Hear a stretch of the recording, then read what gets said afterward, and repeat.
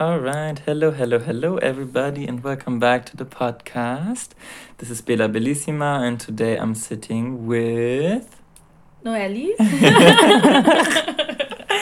Noeli, a good old friend from mine from Berlin.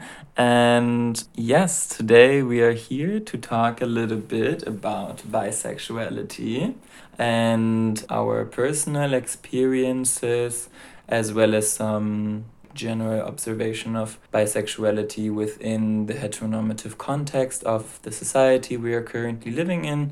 So yeah, really curious what comes out of it.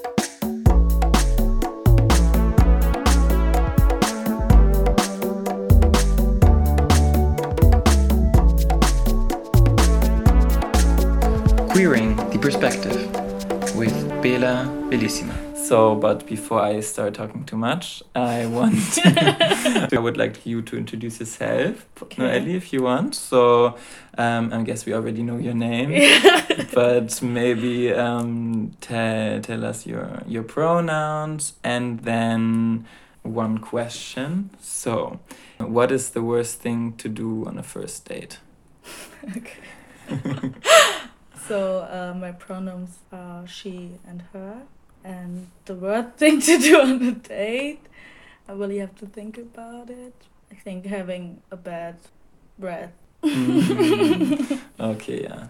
And then would you be this kind of person that would give your date a chewing gum and be like, yeah, I think so. I think I would say, because I'm always having chewing gums with me, so I think I would say, I would like to have a chewing gum, so maybe you want to have some too. So you would not explicitly say, oh, you're stinky? No. That's not polite at all. Okay. Good to know. Okay, interesting. Cool. Well, then let's start. So, when we're talking about bisexuality, I guess the first thing that comes to my mind is, how did you realize that you were bisexual?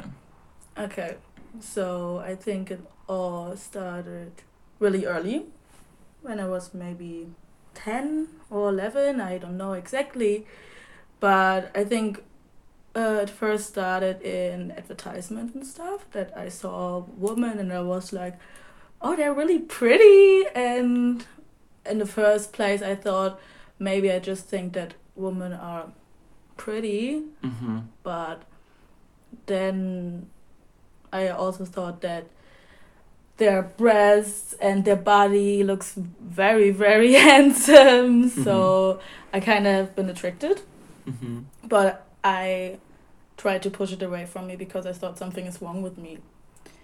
And yeah, I think this is how everything started, or this was the first thing how I realized it. Yeah. And then were you able to live it out? Like, were you able to talk about it with your friends or with your family, or what happened after you had this realization? I didn't tell anyone until I have been maybe 15 or 16, so very long time passed by, and I didn't want to allow myself. Then I was curious, actually, wanted to ask you, was bisexuality, or let's say homosexuality, ever something that was talked about in social contexts such as school when you were growing up, like in elementary school or in high school? Was it ever addressed to you, or in what manner was it addressed?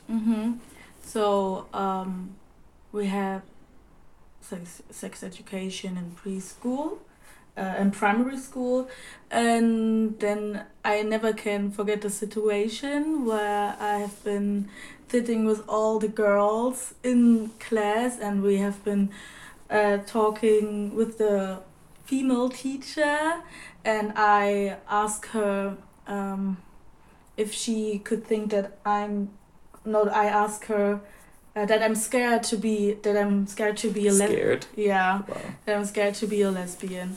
And she said, you don't have to worry. I don't think that this will ever happen to you. Oh. So, No. so of course, I assumed even more that something could be wrong with me. And it's a really wrong way to educate kids when they're like 10 or 11 or something. Yeah. As homosexuality is something like a disease, right? Exactly. That somehow at some point can invade your body and your spirit. Yeah, and I know that she didn't mean it like that, but it's still the wrong way to answer, I think. But yeah, I guess like of course she didn't mean to be homophobic or anything, but this is implicitly homophobic, right? Yes. This is implicitly queerphobe, and this is I guess the epiphany of heteronormativity, right? It's not saying that like something else is bad, or I mean in this case it is actually saying something is bad, but it's more saying like something is better, you know, this is what we're used to, this is what's normal, and this is what is not causing you problems. How you're going to blend in society, live a happy life, and live in like a heterotopia. Exactly, the easy life. Yeah. It just seemed like it didn't exist. Like exactly. Okay. Just a phase or something like that. I don't know. You know. So and how many times have people told me this? Yeah, and then it always came back to me. Okay, so, yeah. I don't know how you found it out, but would be also really interesting, or how you manage these kind of thoughts.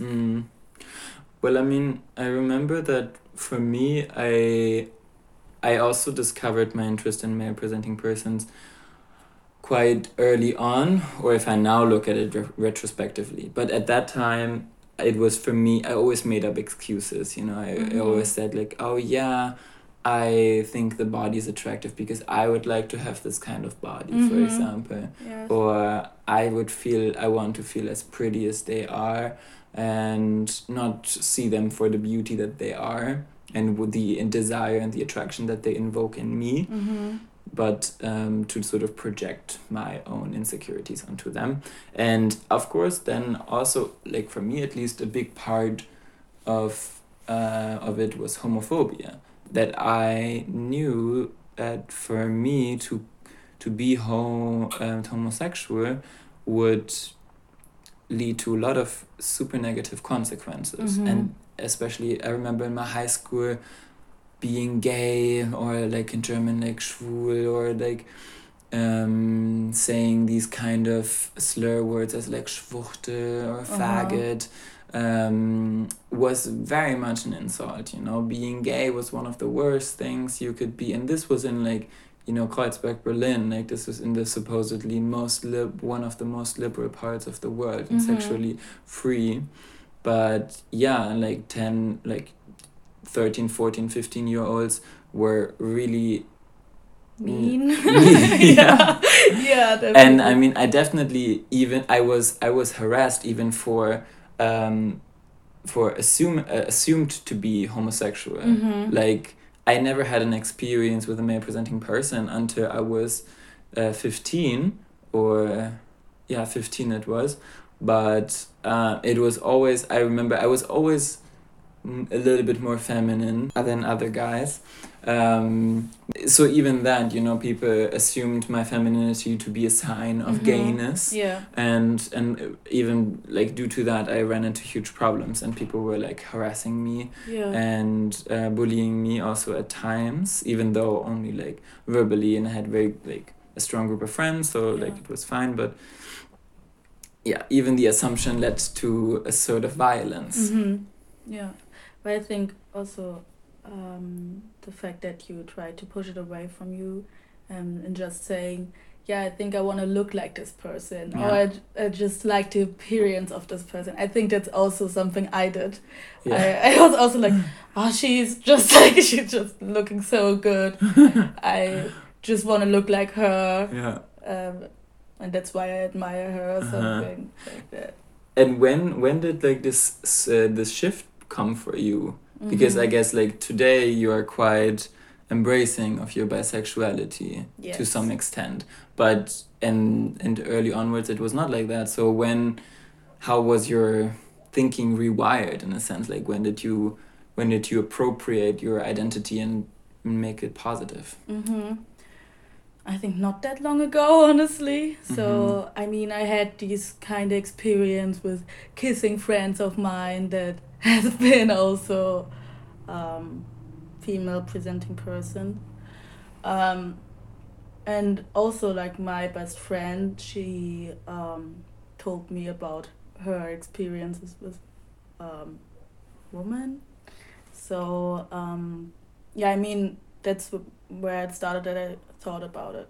But I think, I don't know exactly when I started saying that I'm bisexual. I think maybe 3 years ago or something. Because when I went to Berlin techno clubs, there have been a lot of pretty female presenting person, and I think I kind of have been attracted to them. And for me, at one point, it was just like, okay, there's no problem with it. So maybe I just like a female person. So yeah. Yeah, I think that's very powerful. I also still remember I had this one moment where I realized, oh, actually, this is not something to be ashamed of, but this is something to be embraced, you know, this is people you are attracted to.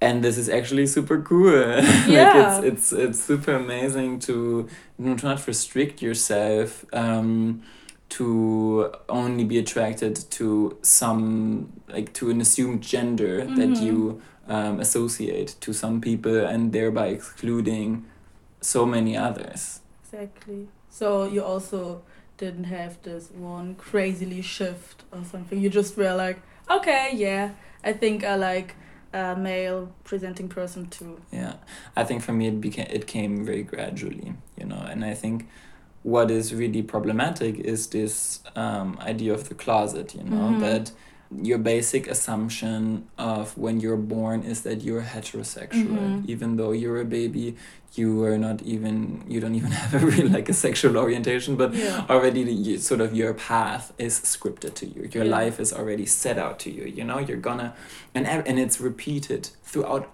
all your life. In the childhood, when you're in the elementary school, everything you hear about is like, so then later you're gonna have a wife, and you're gonna have children, and you're gonna live in a beautiful house, and then you see all these people on TV and they're happily married, and it's always this idea like, you're gonna find a wife, you're gonna find a woman that you fall in love with, a woman, you know, whatever that means.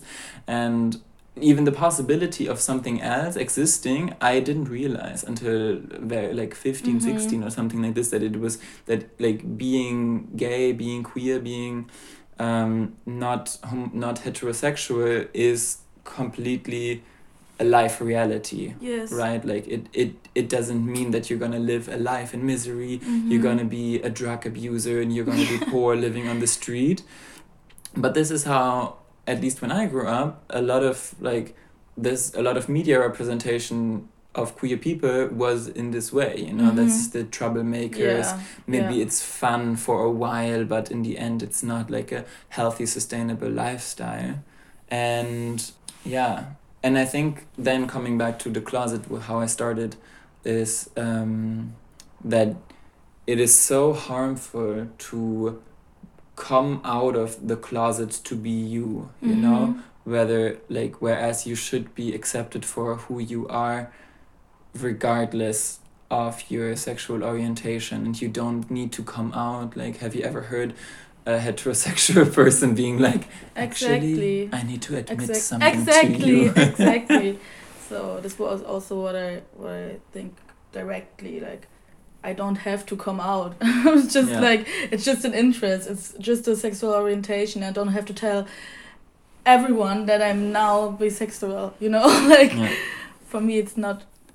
It is a thing to talk about, because we are living in a heteronormative world. But normally, I think it's your personal thing. And you would never ask a heterosexual person about it. And also, one thing about the sexual education in preschool, it's funny because they never talk about the possibility to be in a gay marriage or something like that, you know? Homosexual partnership. Yes. Yeah, exactly. for sure. And I think what is also very strongly tied to this idea of heterosexuality is binary idea of gender, you know, that being heterosexual implies that you are attracted to this gender that's opposite of you, which then conflates like gender and sex together and conflates gender and sexual orientation into this one, what like Judith Butler would call like the heterosexual matrix, for example, that this is just a configuration that you cannot escape, you know, like you're assigned a certain sex at birth, then you acquire this gender according to your primary sex organs, and then you like persons that are opposite of this gender and the primary sex organs that you were assigned at birth. Yes. So it's also like splitting the world into two sides, and then the people that are somewhat in the middle, somewhat gender non-conforming in or trans in any kind of way, are falling sort of in the whole. It's also interesting to me, since identifying as non-binary as of this summer, that I realized that not conforming to the gender binary and challenging gender as a construct and challenging gender as an entity also means challenging sexual orientation, because sexual orientation and gender is so much connected. Yes. So I remember having a conversation with a friend who asked me like, what is your sexual orientation? And I was like, yeah, I'm bisexual or I'm pansexual. And then she was like, yeah, but I thought you're non-binary, so that means you don't believe in gender. So you cannot even, you know, be attracted to a gender anymore because you don't believe, like, gender doesn't exist anymore. It's like erased, you know? So it's more like, I'm non-binary, that's it. That's you know? it, okay. Like, it doesn't matter anymore. Of course, I can say, like, maybe I'm attracted to persons with beard more than persons without a beard or whatever, or I can say like I'm attracted to tall people or I'm attracted to blonde people or I'm attracted to big ass or big breasts or big booty. big booty, exactly. But gender is not something you can be attracted to anymore, which I think is very powerful because it is not, you know, like you're not falling in love with a gender, but you're falling in love with a person. Yeah, so for you, your sexual orientation is just non-binary. Exactly. Okay. Yeah. And what do you think about the fact that I would say that I'm attracted to gender still? I mean, I think as long as you're still identifying with a gender, it makes sense to be also attracted to a gender, even though I would of course also encourage you to challenge gender yourself, you know, because I think gender in itself is oppressive to anyone, you know. Of course, like we're living in a patriarchal world, so also some males are profiting from the gender binary structure, but also a lot of people, a lot of also male presenting persons are oppressed and suffer from patriarchy. But yeah. So maybe to come back to, now we went on a little bit on an excurse. Yeah, definitely. Maybe to come back a little bit to your experiences, is a bisexual woman or bisexual female presenting person, and now being very open about it and now like living it out somewhat to an extent. What do you struggle with most? Like what is the most difficult thing for you? Okay, so for me it's really hard to find out someone is bisexual or a lesbian. So for me it's really hard to find that out. I mean, if you use dating apps, it's more easy to find it out. And I mean, that's how I had my first experience with a female presenting person. But otherwise, it's like really hard. I don't know, just to check out if someone is interested or gay, you know. Because again, we would think, you know, someone is heterosexual is the norm. Of course. And no, not of course, but that's what we're assuming because it's still in our head. So, yeah, I think that's it. So now being bisexual very openly, how do you see male presenting persons perceiving you? You mean just in I don't know in which way you. Like, for example, when you're at a bar. Okay, so when I have a date or when I'm with, or for example When you're in the public. Yeah, when I have been with my best friend and we have been at the bar, and she needs to save me. She needed to save me from a dude, so she was just kissing me to save me, and then she talked with another guy, and he assumed directly that we would be interested in having an adventure with him together. Ew, really? Yeah. Ew. Oh my god. Just because she was kissing me, so I think it's a form of being sexualized by a male presenting person for just being bisexual or kissing a woman in public. Yeah.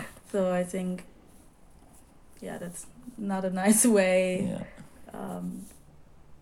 I don't know. It's just weird. Yeah. You would never do that to someone who's just if a female presenting person and a male presenting person would have make out. You would never go there and just and just ask, "Are you maybe ready for adventure?" The third of us, This is just weird. Yeah, that's such a weird dynamic, and it reveals how much sexism there is also projected onto lesbians or bisexual female presenting persons.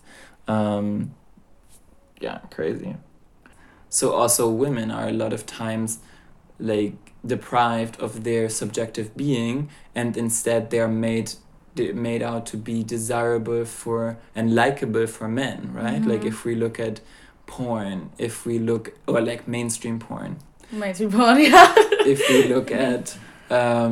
we look at advertisement, and if we look at beauty industry or something like this, it's like there's a common conception that women need to be pretty for men. And not for themselves. So I guess, that in that sense being lesbian can be quite powerful, okay, or because you're pretty for yourself, and men or like female presenting persons are out of the question. Not out of the question, but it's not my only interest. If there's not a male presenting person, I'm just like, okay, there's a woman I like too, so I don't care. I don't have to be pretty for a male presenting person. Yeah.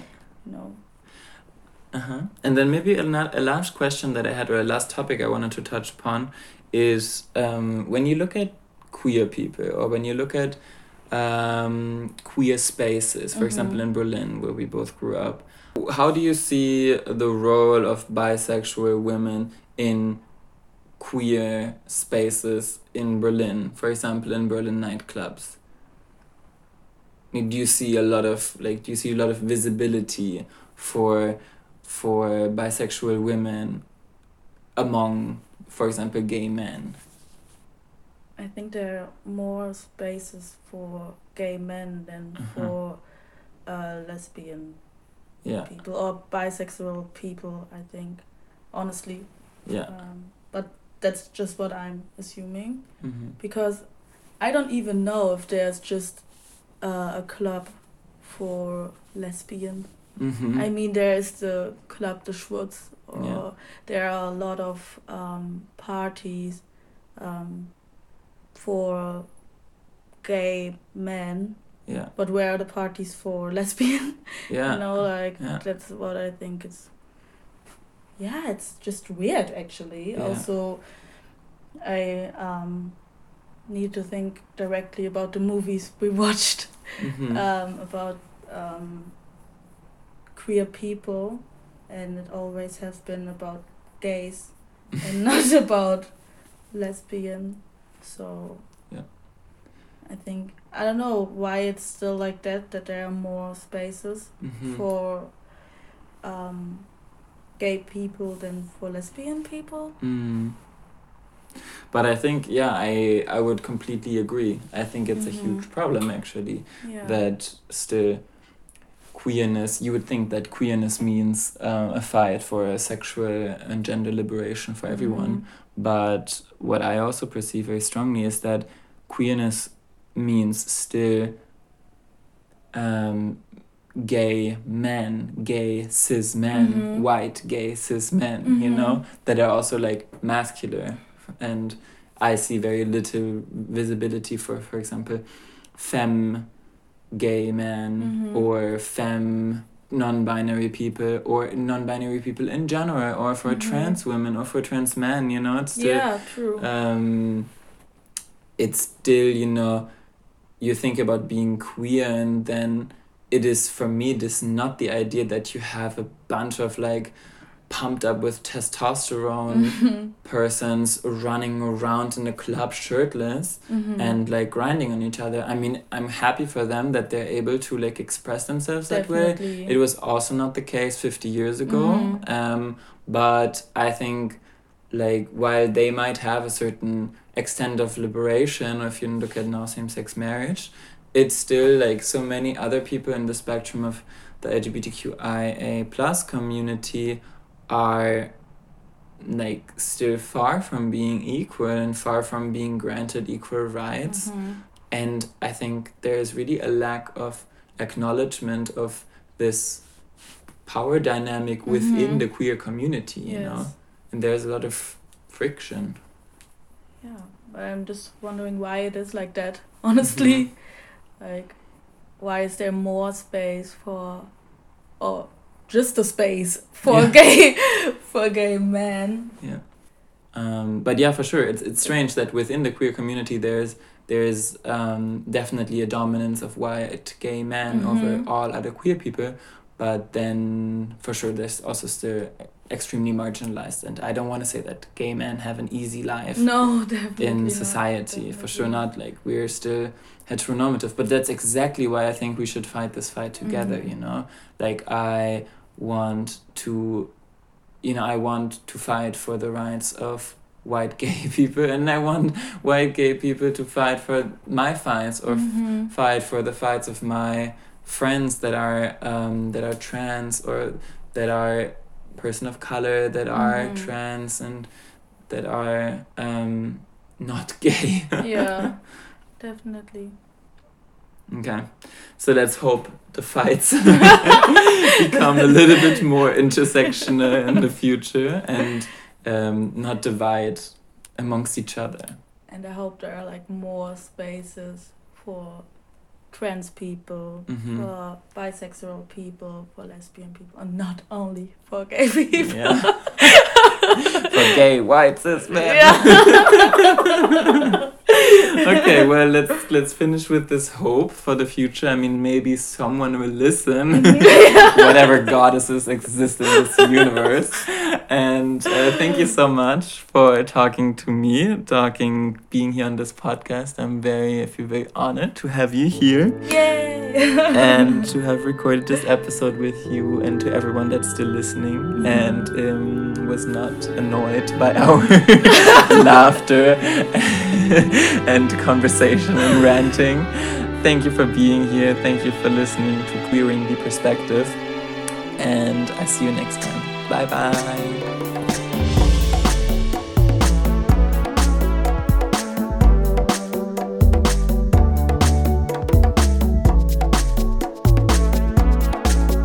Queering the Perspective with Bela Bellissima.